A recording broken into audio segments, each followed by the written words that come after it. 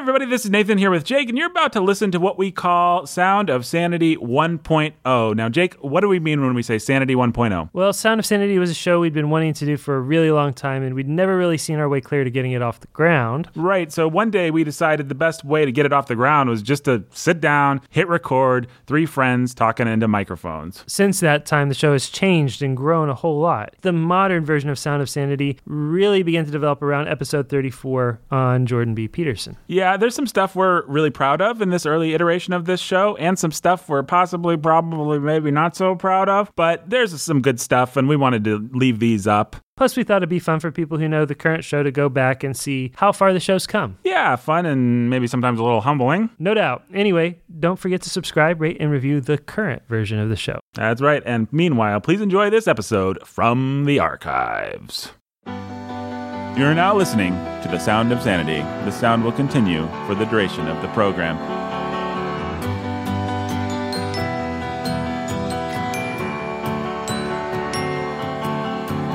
Hark the herald angels sing, glory to the newborn King.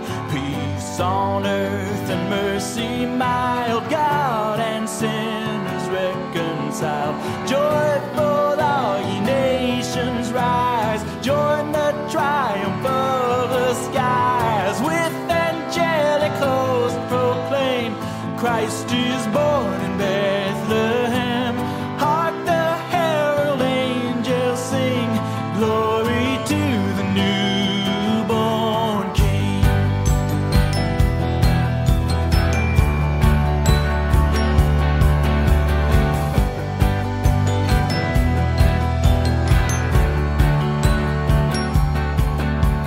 Christ by highest heaven adored, Christ the everlasting Lord. Hey everybody, Merry Christmas! It's the Christmas season, yay!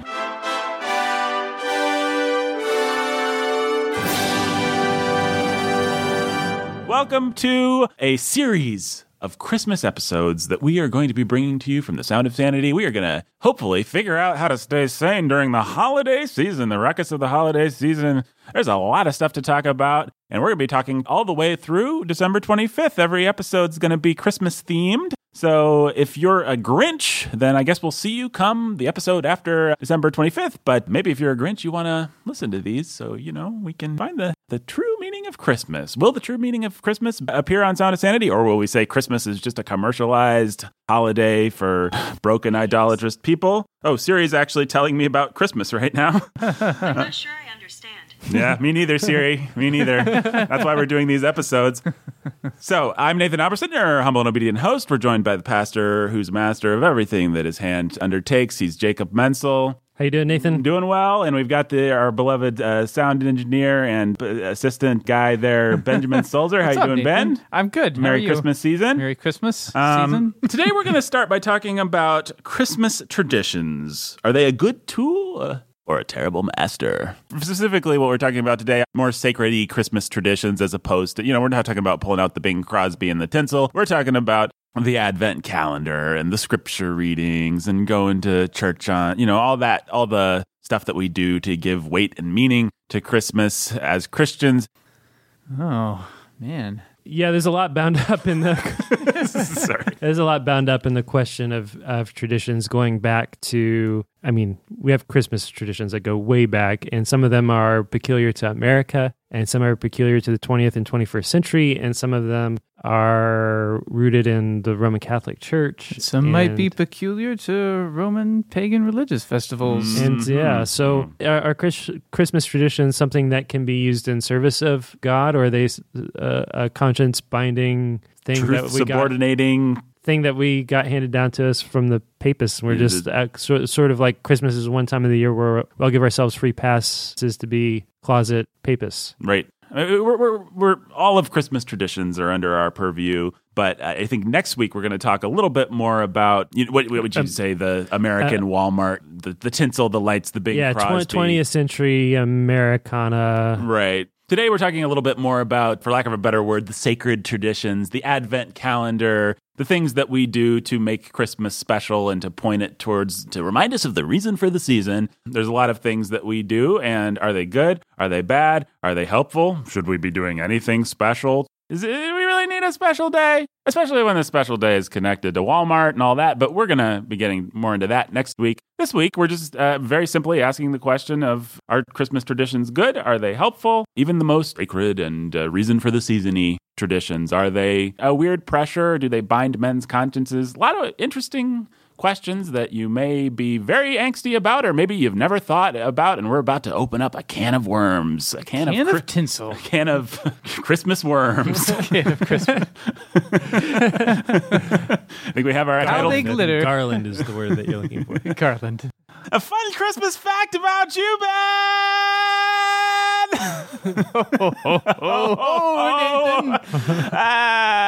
You love the Advent, you love tradition, you like to celebrate the Christmas. Yes. Yeah. Jake, we'll hear about Jake's Christmas baggage later, but Ben, you like to celebrate Advent. Tell us about some of the ways that you like to celebrate Advent, the great Christmas traditions that you have in your life. Well, there's all kinds of things, Nathan. One is I like to have a little Advent cleaning calendar I make where each day of December I'm like, I sweep out the right corner of the south bedroom today. Yes! All right. Great. It's just the way that, Christmas season is about new life, about the cleansing. Yep. And so you just clean the house little by little. And Six feather dusters, barkeeper's friend.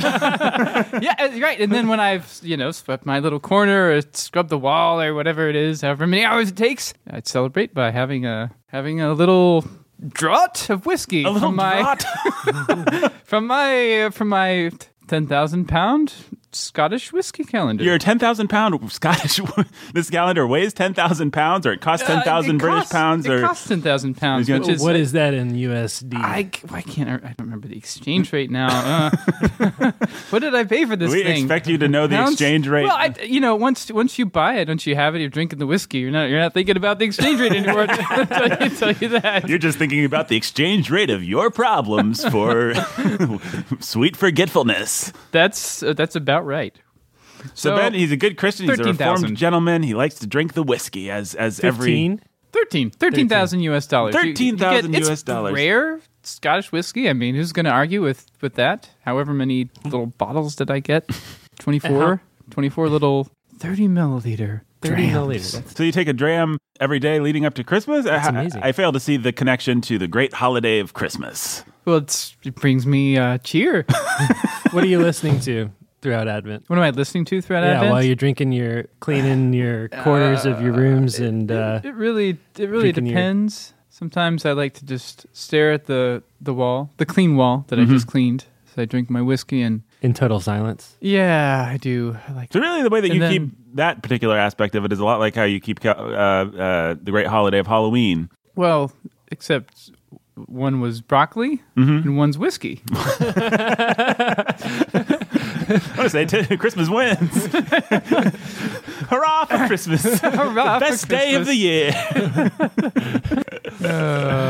Well, it is fun. Folks, we've learned Ben, he's a terrible alcoholic. Hey, they're tiny little whiskey bottles. Tiny little whiskey bottles. Well, yeah, you're yeah. also, fun fact about Ben, he's a tiny little dude. How much of a whiskey does it take for you to enjoy the magical holiday of Christmas? I don't really require that much whiskey. Sometimes I find that even the idea of whiskey makes me feel a little changed inside. I don't know. A little gleeful. A little gleeful. So Yeah. you stare at the wall and you think about whiskey. I do. A healthy Christmas tradition, if ever I heard of one. And that was fun Christmas facts That's what that was. about Ben. Well, guys, what kind of baggage do you guys bring to Christmas? I'll tell you about my baggage. We're talking about the Advent calendar and the scripture readings and going to church. For me, as a kid, I remember that stuff all being a drag.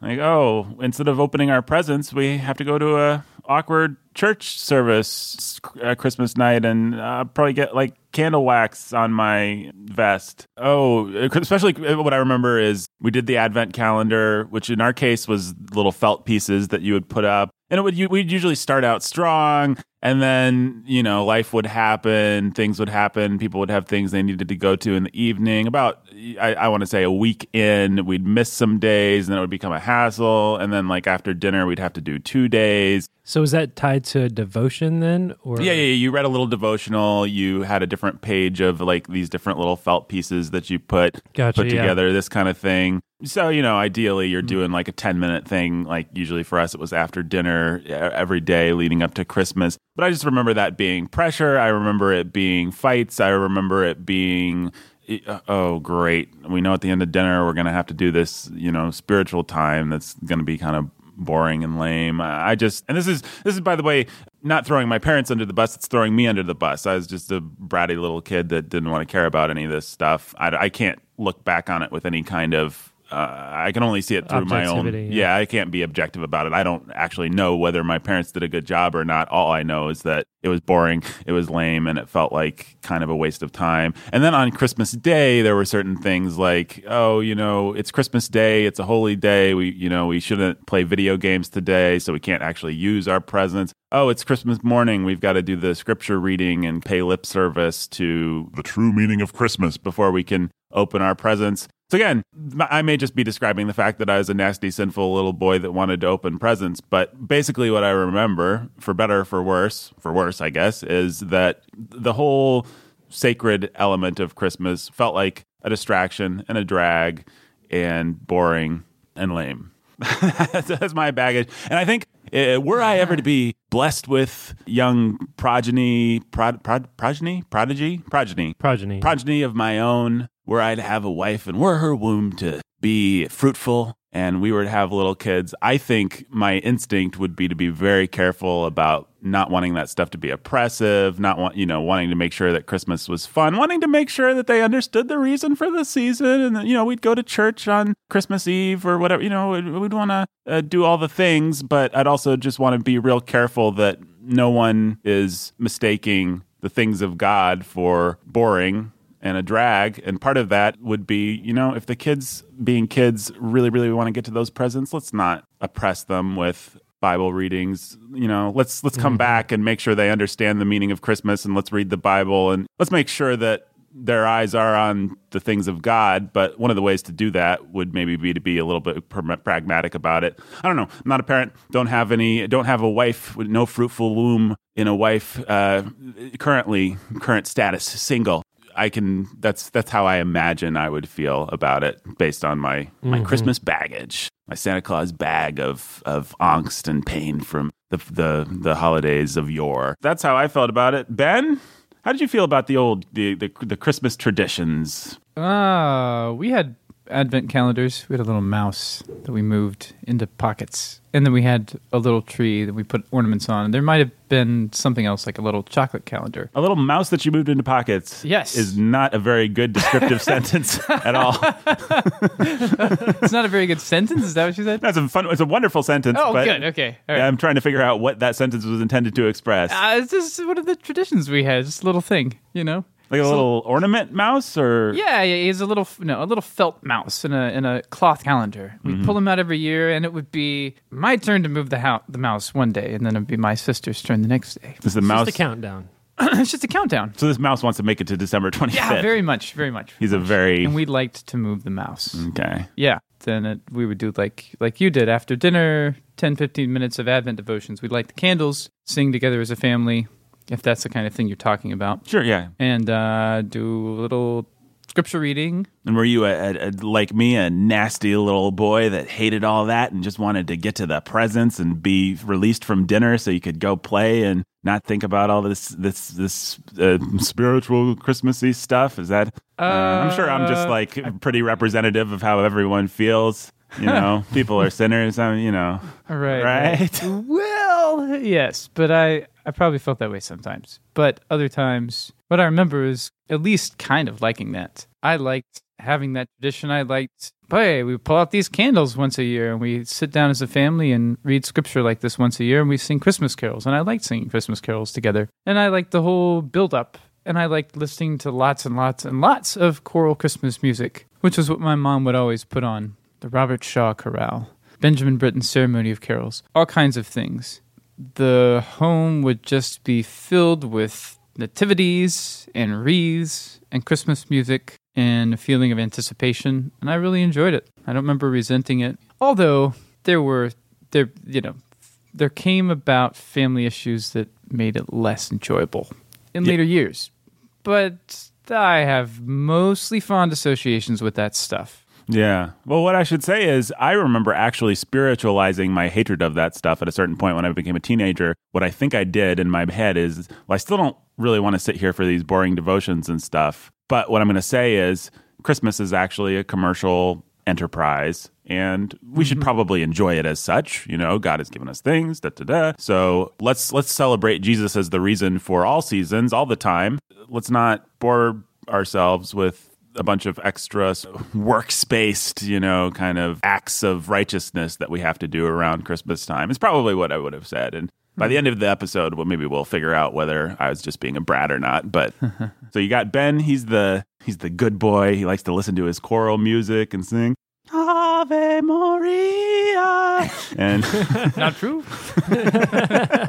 completely true, 100% true.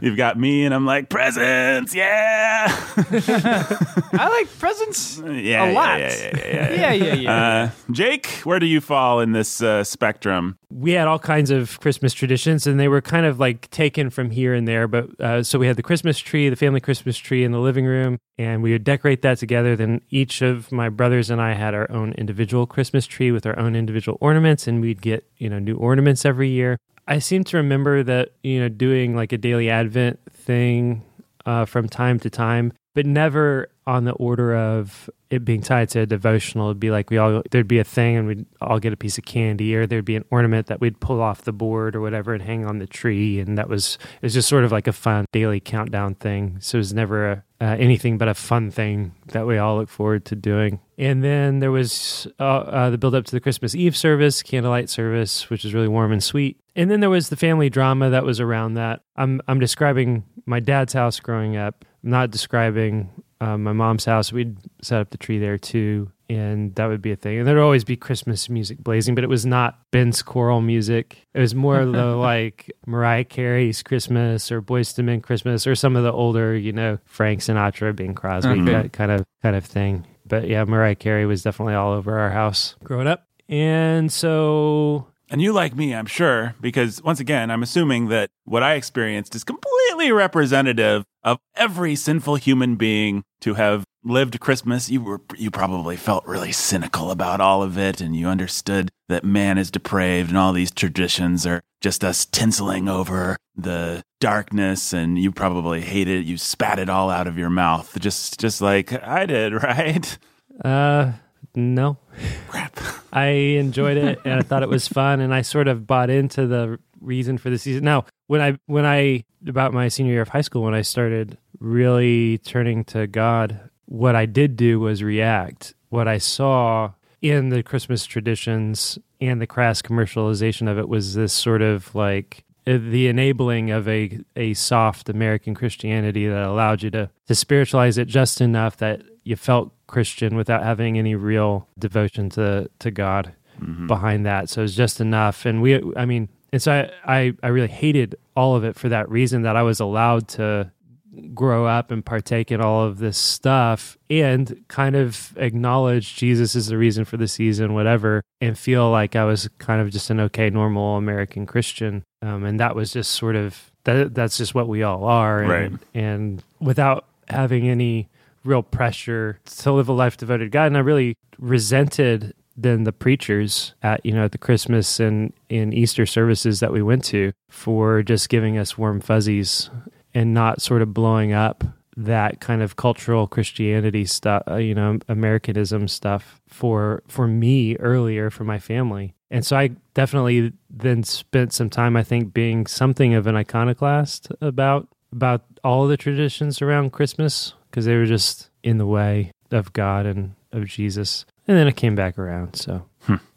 Well, I guess I'm just on my island of Christmas curmudgeonliness all by myself. I should say, in my defense, or maybe, I don't know if this is in my defense or not, but I did look forward to decorating the tree and some of that kind of stuff. But I just always remember, as early as I can remember, I can say, I'm sure when I was 5, I enjoyed it. But I just remember once I sort of achieved self-awareness, once I achieved sentience as a human being, just always kind of being aware of the fact that people don't actually like each other. They don't actually feel this way. Things are not as good as we're pretending. And so we're playing make-believe a little bit. So I could kind of actually was, in a weird, twisted way, perhaps, I was okay with playing make-believe for putting the ornaments up. But when it came time to do the devotions and to become very, in my mind, super spiritual about it and try and say that there was something particularly special or holy about it, anytime there was any sort of sanctified sheen to it, I just wanted to spit that out as early as I can remember having any sort of critical self-awareness, which is pretty young.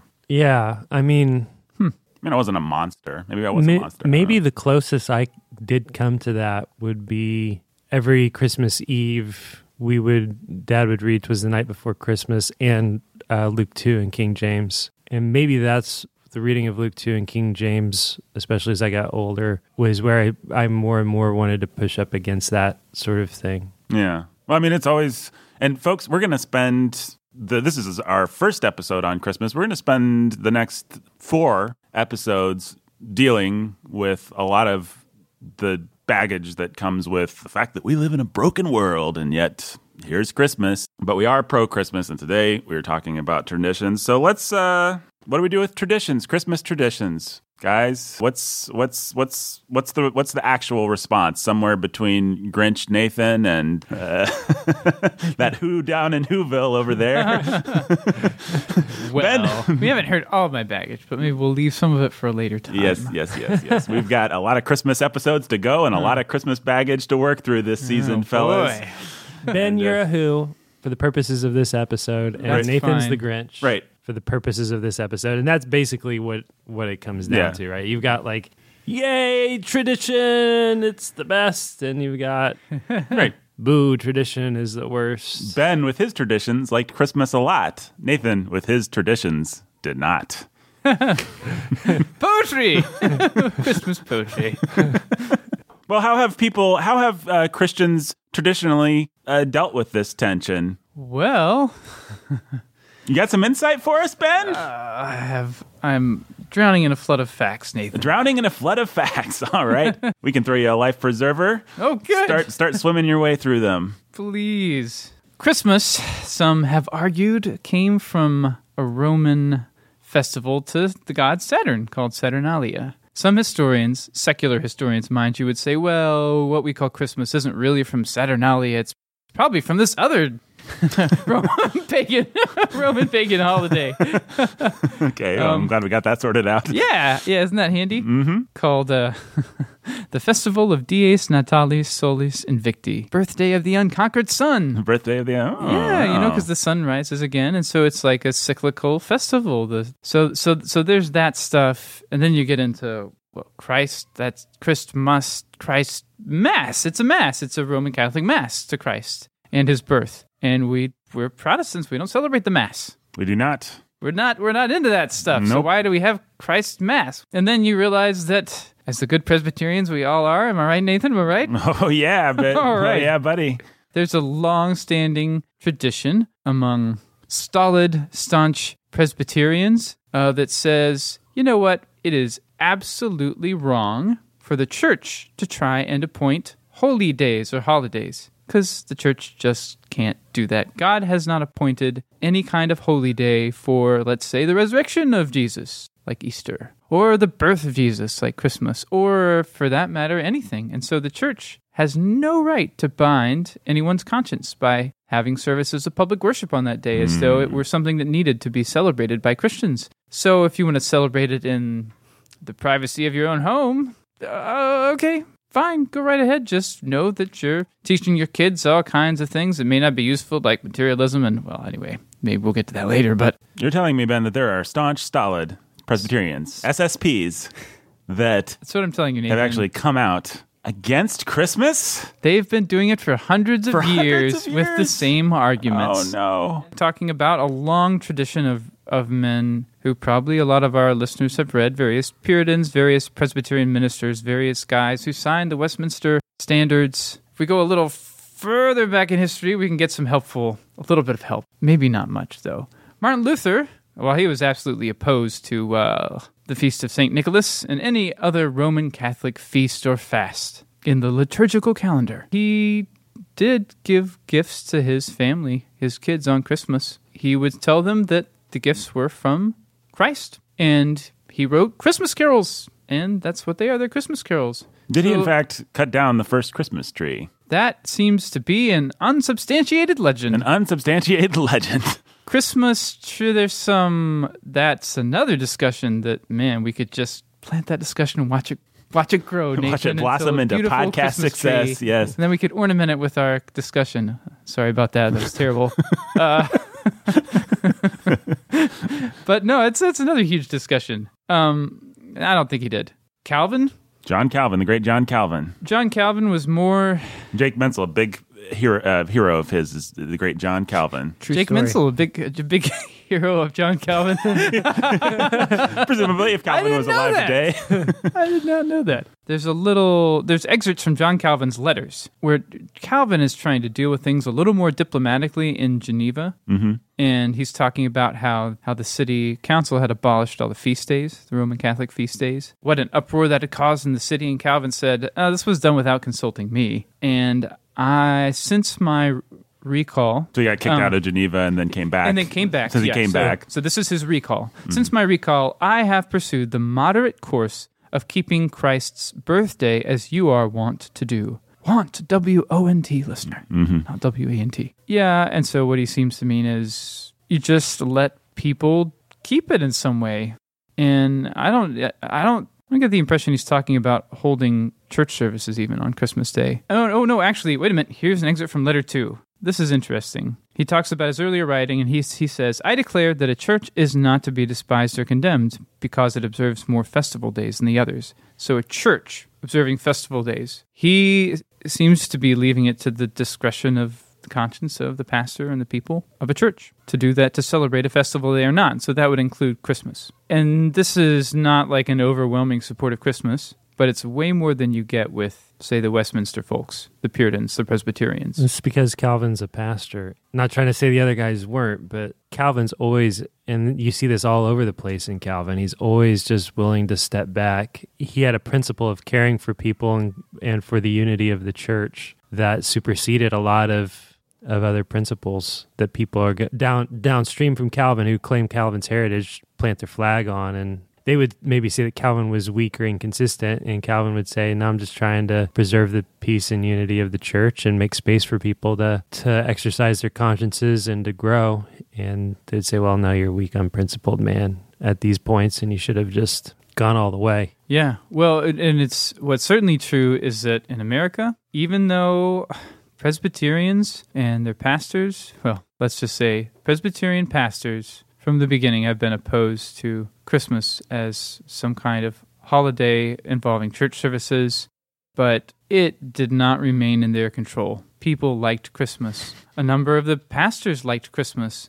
And even if their church said, no, you can't have a Christmas service, they might still be going other places to celebrate, and they might do a lot in their own home. There was so much widespread acceptance of Christmas that grew in America that a lot of Presbyterian pastors just gave up. I mean, I grew up Presbyterian, and I did not ever grow up hearing any of this stuff. There's tons of arguments you can read. There's tons of writing. I didn't grow up reading any of it directed against Christmas. The pastors didn't tell me that I shouldn't be there in their church celebrating Christmas as a worship service. And so here we are, and you have a lot of folks who will call back to that tradition and say, we are in a bad state because we've abandoned our principles of what the church can and can't do about worship. The people are celebrating something with idolatrous roots that's still leading them into idolatry, and that's Christmas. And some of them are a little gentler about observing it at home, maybe most of them these days. but none of them have much patience for a Christmas service, because that's more than we even have time to get into.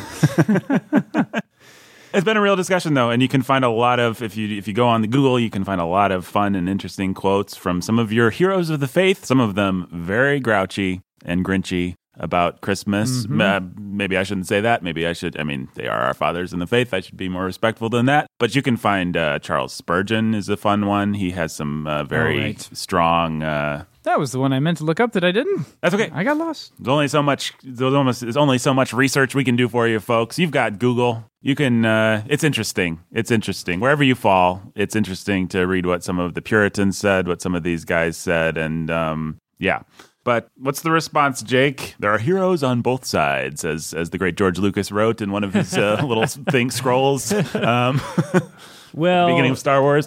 If you look at my case, probably a lot of the heroes that would warn against these feast days would look at me and say, "Yep, that's exactly the result that we're trying to prevent here." Is people just mixing and matching cultural stuff and sacred stuff and doing what they want. Yeah, I mean, of course, it's the regulative principle of worship that they're ultimately pulling into their corner. But the regulative principle of worship means you only do in worship and for worship those things that are explicitly commanded in Scripture.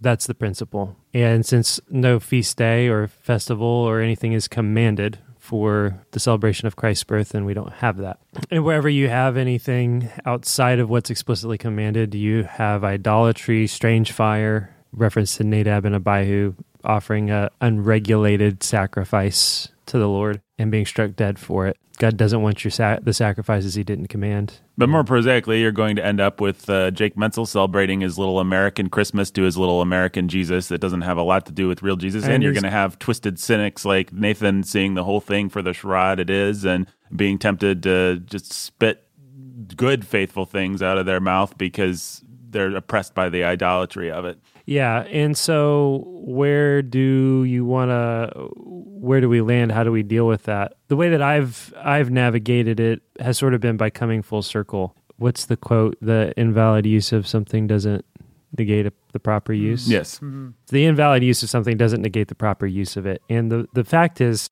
traditions can be helpful. Maybe the place to start is by saying that traditions are somewhat inescapable. So traditions are inevitable, gonna have them one way or another, and they have a good and necessary place in families and in churches. And so the only question, I think, is, are your traditions good and are they in service of the right things? So there are a lot of really great Christmas traditions. Even the fact of setting aside a time of the year to focus on Jesus became a man, is that not worthy of setting aside a time of the year? And can't a church or people or a group of people all agree that we're going to set aside this time of the year, and that's what we're going to focus on, the fact that Jesus came and was born as a man. We're going to celebrate that. I mean, really, if you're planning a worship service every Sunday, you have to decide what you're going to leave out and what you can't read the whole Bible every Sunday. That's right. You got to pick something, and who's to say you can't decide to set up a calendar or to a liturgical calendar or to... Ben's got all these arguments he's been reading in his head, all the responses to me.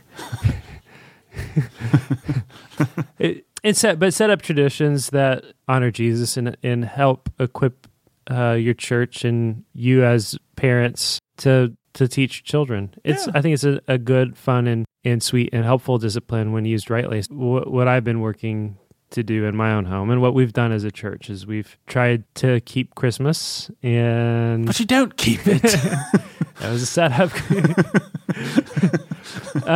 But keep it in all the traditions associated with it in their proper place, which is as good tools. Mm-hmm. There we go. Good servants and bad masters. Good servants, as you said many a time on our social media episode not too long ago. I haven't listened to it yet, but it's a good tool. It's a bad master. Yeah. Well, folks, we're so happy that we could solve this problem for you. You're welcome. And traditions. Sound Sanity was produced by Nathan Alberson. It was executive produced. Oh no! What on earth? That's That is unexpected. It's not the jingling of Christmas bells I hear. That is the Devil's Advocacy alarm, the DAA. Just to interrupt, I thought this was going to be a short episode. We were going to be able to get out of here early, but all right, I guess the Devil's Advocacy alarm is going off. I think my elevated heart rate must have triggered it. It's all the things I didn't get to say in response to Jake's fun fact about the Devil's Advocacy alarm, it's actually hooked up to, we have a heart monitor hooked up to Ben, and anytime his blood pressure gets above a certain level, the Devil's Advocacy alarm actually goes off, and we have to actually deal with the tension. So the Devil's Advocacy alarm, if this is your first time listening to the show, this is the part of the show where someone has to play the devil's advocate and argue for the opposite position to help us perfect our argument, to provide necessary correctives and all that sort of thing. So who's gonna do it? I'm gonna accuse myself. I'm just too much of a Grinch. It needs to be a more sanctified individual than myself, I think. Who do we have like that? So now I have It's not me. Well, No, you're just an all-American. it might be me. Are you willing to to put on your Christmas hat, your Santa Claus hat, and or no, take it off. There we go. Doff your hat, throw it on the ground. And Yes. All right, Ben, what do you want to say to Jake? I saw you locking and loading while he was talking. I was locking and loading. And by locking and loading, I mean I saw Ben literally put his hands in the gesture of someone cocking a shotgun. That's true. I did it. So go ahead, aim both those barrels directly in the face of Mr. Tradition over here. And, Well, Yep. Mr. Tradition, the problem is that you're still not dealing with the implication of what you call the regulative principle, what Presbyterians call the regulative principle. So if you're not allowed to prescribe a holy day, how are you just saying, well, we can, just because we can just make a calendar and we'll do it. And then, you're just ignoring the whole history of this stuff, which is that, well, here we go, listeners. The Roman Catholic Church bound men's consciences to their feasts and fasts as part of their system of man-made righteousness. It's what Protestants like to call will worship. That is, like, I made it up out of my human will because I wanted to, and it seems to serve my purposes. Did God command it? Who cares? The Roman Catholics, of course, would say, well, the church just has authority to do that. And we say, no, it doesn't. The Bible has authority to govern everything the church does or does not do. And the Bible does not give the church the authority to bind men's consciences to any particular holiday. You want to make an argument for the Lord's Day as the Christian Sabbath? I'm right there with you. You want to make an argument for Christmas as the time we should celebrate Christ's birth? You mean like the rest of the year when we shouldn't celebrate Christ's birth? And that brings up another thing, which is that you teach people to think cyclically about this stuff, like Christ's birth. Like it becomes this special time of year where it's like I heard in a sermon once in an Episcopal church. I'm just knocking all the other churches today, listener. That's just what we're doing. But it's like a sermon I heard once where the Episcopal church, this guy was telling me that this sanctuary, the actual church building, was a thin place where you could reach and touch God. And the implication, I think, in the sermon was that the day, too, was a thin place where you could reach out and you could feel, the God, and you could get in touch with Him. And it's like you're just training your kids to feel like Christmas is one of those thin places when you can reach through and you can touch God. Other Sundays are just like you're being forced to go to church, but Christmas, oh man, that's great because it's Christ's birth and that's important and that makes this time of year important and other times of year are kind of drab. And then you can do the same thing with Easter, but Christmas is worse. And so you do end up binding people's consciences, even if you say you're not. You're certainly training their spirits and their hearts towards a way of regarding holy days, which we don't have in the Bible. There were holy days, festivals that God commanded specifically, done away in Christ. And if you want to keep Christmas in your home, fine. Romans says, one man considers one day more special than the other, he should be convinced. Well, okay, so you're convinced. So celebrate Christmas in your own home with your kids. But don't tell me that you're somehow going to have a service at your church and the people aren't going to get trained to think in a way that's not biblical about a service of public worship that's not commanded because you're setting apart this day. You don't have the authority to do that. And by the way, when you end up doing that in the church, it filters down into the home such that little Nathan actually does feel oppressed by the conviction of his conscience that Christmas has to be holy, it has to be sanctified in a different way. We've got to hit these marks. We've got to reach through that thin H.P. Lovecraft-like portal and touch what is holy during Christmas. And if we haven't done that, then we can't get to the presents. So there's the carrot on the end of the stick, but the place that we have to get to is through all these almost Roman Catholic-like things that we have to hit, because that's how our conscience is bound. We must, before our presents can be sanctified, which we all know we secretly want the presents, but that's just the reward. Before we can get to them, we must sanctify it by performing our ritual act of service that the church has prescribed to us. And it's not like the church has said, you must follow this Advent calendar. The church has said, you must do this or that. But the church has created an environment where we feel like we kind of have to do this or that. And so if we don't do this or that, then we're doing it wrong. Yeah. And we have to feel pressure and we have to feel bad. And it is a little ironic that some Presbyterians are all about the recovery of the liturgical calendar, where it was like a principle of their doctrine, like a principal point that you totally oppose the liturgical calendar, which the Roman Catholic Church had promoted.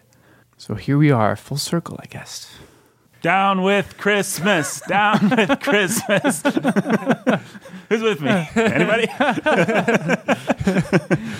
Anyone who celebrates Christmas, Jake? Should be buried with a boiled in his own pudding and buried with a hock of holly through his heart. Indeed. That's what what did we call him? The staunch stolid. That's what the SSPs would say, and that's what we're here to say to you today. All right.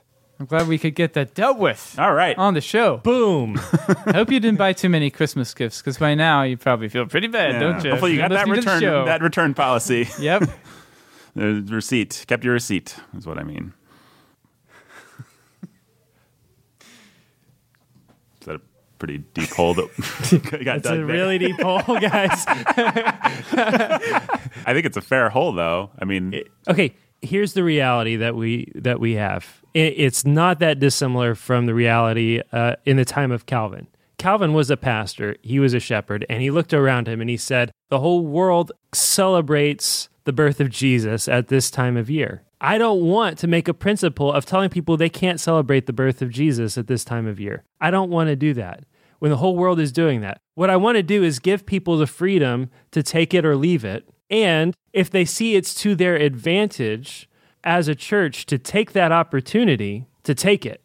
And here's the reality. We live in a world, in a country that, for better or worse, comes together around December 25th, and it's a big deal. And I want churches to have the freedom to take advantage of that. And I want families to have the freedom to take advantage of that. And what you're actually doing is binding men's consciences with your iconoclasm, saying they can't do that. In a culture that everybody's talking about Jesus, everybody's talking about Jesus' birth, everybody's perverting it. And to say to a church, you can't at this time of year take this thing that has become corrupt and a perversion of the gospel and use it to clarify and to call men to faithfulness to Jesus Christ and to equip families to know what's true about Jesus and Jesus' birth, that's just as binding of men's consciences and churches and pastors who want to shepherd real live people. It's just as binding and destructive. That's what I want to say. And so I don't want to tell people they can't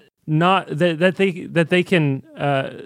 they have to celebrate Christmas. I don't want to tell churches that they have to celebrate Christmas. I want to tell churches and pastors and families they're free to. All throughout Scripture and the history of the church, including our Presbyterian fathers, they have special times where they call for fasting and days of repentance. That's true. That's true, but it's also true that they cautioned against doing that at the same time every year, creating a regular... Yeah. But guess what? We have something. We have a culture. We live in a culture. And here's the thing that drives me crazy is like we can't pretend we don't live in the world that we live in, right? Right? Well... okay, right. But, yeah. Listen, we live in this place called America, okay? And in America, everybody celebrates Christmas. Jews celebrate Christmas. I knew Jewish families that look, people celebrate Christmas who know nothing about Jesus. Don't go binding people's consciences about how they can talk to people and when they can talk to people and when they can and can't address people, or when they can't call a special service to address something that is clearly...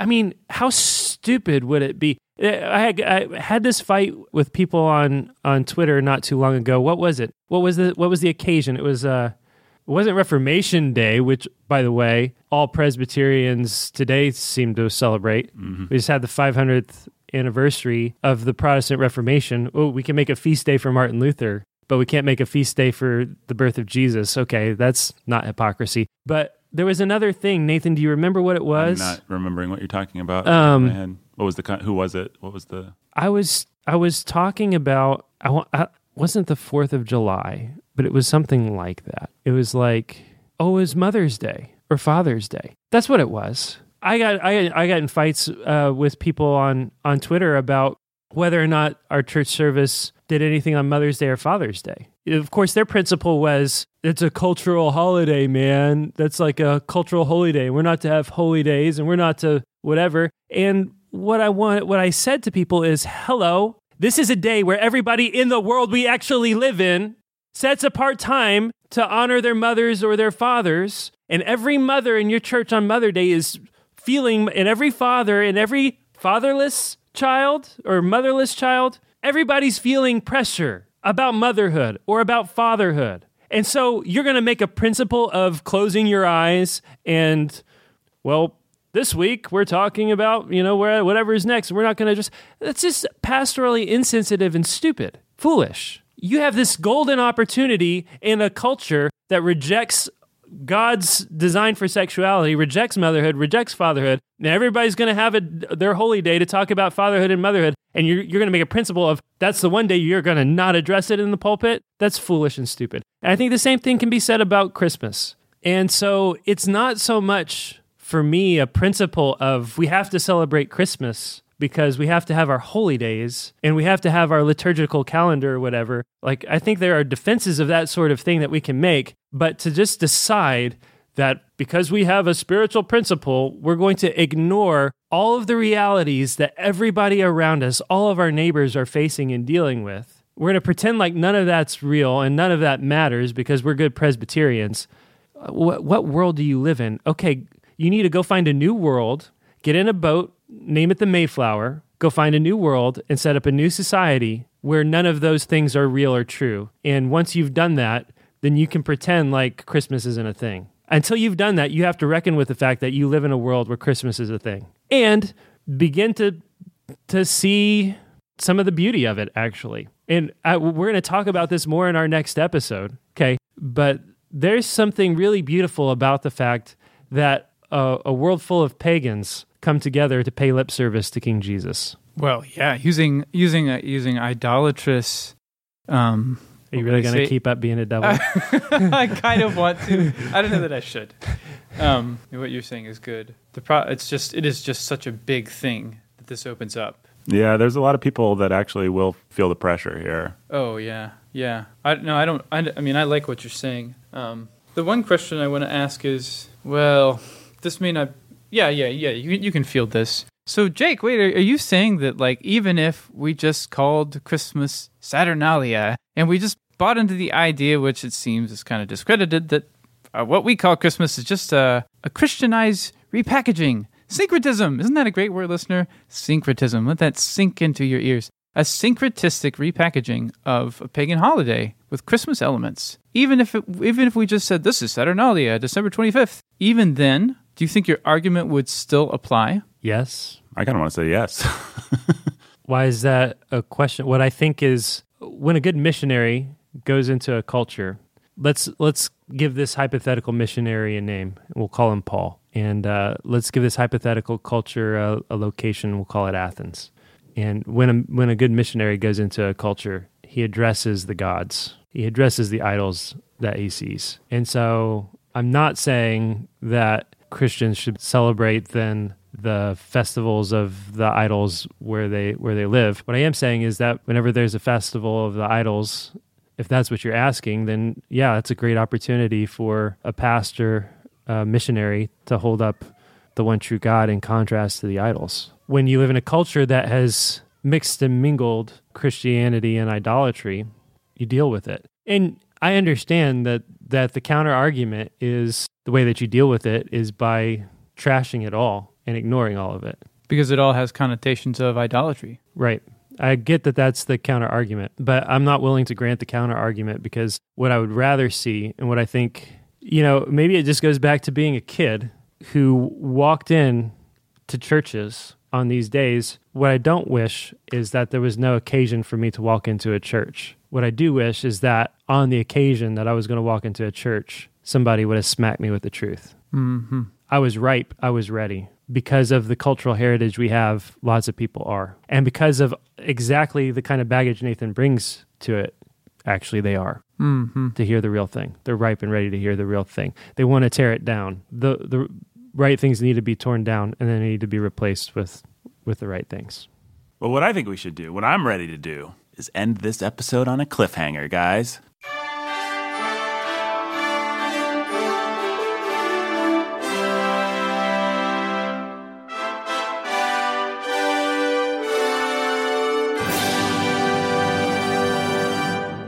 Because what we've begun to deal with is the commingling of Christianity with idolatry in Christmas. But we haven't really begun to talk about that, have we? That's right. So I think it's just going to take a whole nother episode just to get through that. Oh, man. So join us next time, folks, for part 2 of our discussion on Christmas. We're going to leave you hanging. You can spend all week thinking about the regulative principle, maybe looking up what the regulative principle is if you want to. If you're not familiar with the old RP, the regulative principle. You see what John Calvin says, or see what Spurgeon said. He's got some fun quotes. Like I said, it's worth just Google Charles Spurgeon Christmas, and you'll find some choice words, and you can maybe see what Charles Dickens said of him, just for kicks, Lots of good people with lots of interesting opinions about Christmas. We're going to come back next week for the tradition that we're starting, which is great podcasts all year round. All right, guys, let's play a quick game of alphabet traditions. We're going to go through. We're going to name Christmas traditions. Can I be A? Yeah, go ahead. Advent. Bacala. What? Calendars. Decorations. Food. What about E? You just skip right over E. Everything. Food. Games. Holy days. Oh, E should have been eggnog. Okay, just wanted to say Holly. that. Oh yeah, holly. Holly. There we go. Ivy. Ivy. You do Ivy. Just saying. Irish whiskey. My advent calendar. Joy. Joy. Joy is your Christmas tradition? Yeah. H-I-J... What? What? Kwanzaa! Oh. Man. I stink at this game. What letter are you on? L. L. Loser. Ben is the loser of this game. I got it. Yay. Thanks for listening to The Sound of Sanity, everybody. It was produced by Nathan Alberson, executive produced, like all fine Warhorn products, by Nathan Alberson, Jacob Munsell. Hey, I should stop and say, if you love the work we're doing with Warhorn Media, you can make an end-of-year tax-deductible donation. Just go to warhornmedia.com. There's a big old give button. We'd love to take your money for Christmas, right? That's right. Yeah, we're hoping to end the year strong and be able to bring even more great Warhorn content in 2018. But to do that, we need your help. So Please go, give, support. A couple other things for you guys. We are in the middle of the first season of Monumental, a small show about the big things God has done in the lives of ordinary people. Indeed. Be sure that you check that out, give it a listen, and rate and review it. Some You'll great love it. testimonies by women talking about the big things that God has done in their lives, the things they want to remember, the things they want to tell their grandchildren. Just a good show. Listen to it. Yeah, and one last thing. If you are feeling in the Christmas spirit and wish that there was such a thing as good Christmas music out there to listen to, we might have just the thing for you. If you like the song at the top of the show, if you like the song that we're about to end with, those are by the Good Shepherd Band. They have 2 Christmas albums, right, Jake? That's right. And for those of you who don't know, the Good Shepherd Band is sort of a previous Basically, incarnation of My Soul Among Lions, but bigger and louder and more ruckus. A little more pop, a little less folk. That's but right. Still a lot. If you like My Soul Among Lions, I think you might like this. It's wonderful. Some of my favorite Christmas music, and I don't just say that Mine because too. I've got a product to sell. I really do love these, and I encourage you to check them out. Yeah, 2 albums, 2 Christmas albums. One's Repeat the Sounding Joy. The other is All the Bells Shall Ring. Yeah, and the first one has maybe my favorite version of Joy to the World ever. Yeah, it's really cool. Really awesome. cool. Yeah, it's like 11 minutes long. Epic version of Joy to the It's World. like Philip Glass plus... That's right. Philip Glass Plus, meets I don't know what. meets Coldplay if you're lame. Oh, no. But it's great. Better than Coldplay. Arguably not as good as Philip Glass, but somewhere in that spectrum. certainly not as long as Philip Glass. Yeah, we do appreciate your support, and we appreciate you checking out these awesome Warhorn products. Thanks for listening today, everyone. We'll be back next week to talk more about the fine season of Christmas, or is it? Like I was saying before, Christmas was produced by Nathan Alberson. It was executive produced by Nathan Alberson and Jacob Menzel, and like all fine Warhorn, it's engineered by Benjamin Sulzer. Produced by me, and executive produced by me and Jake, like all fine Warhorn products. Hey, until next time, folks. Stay sane.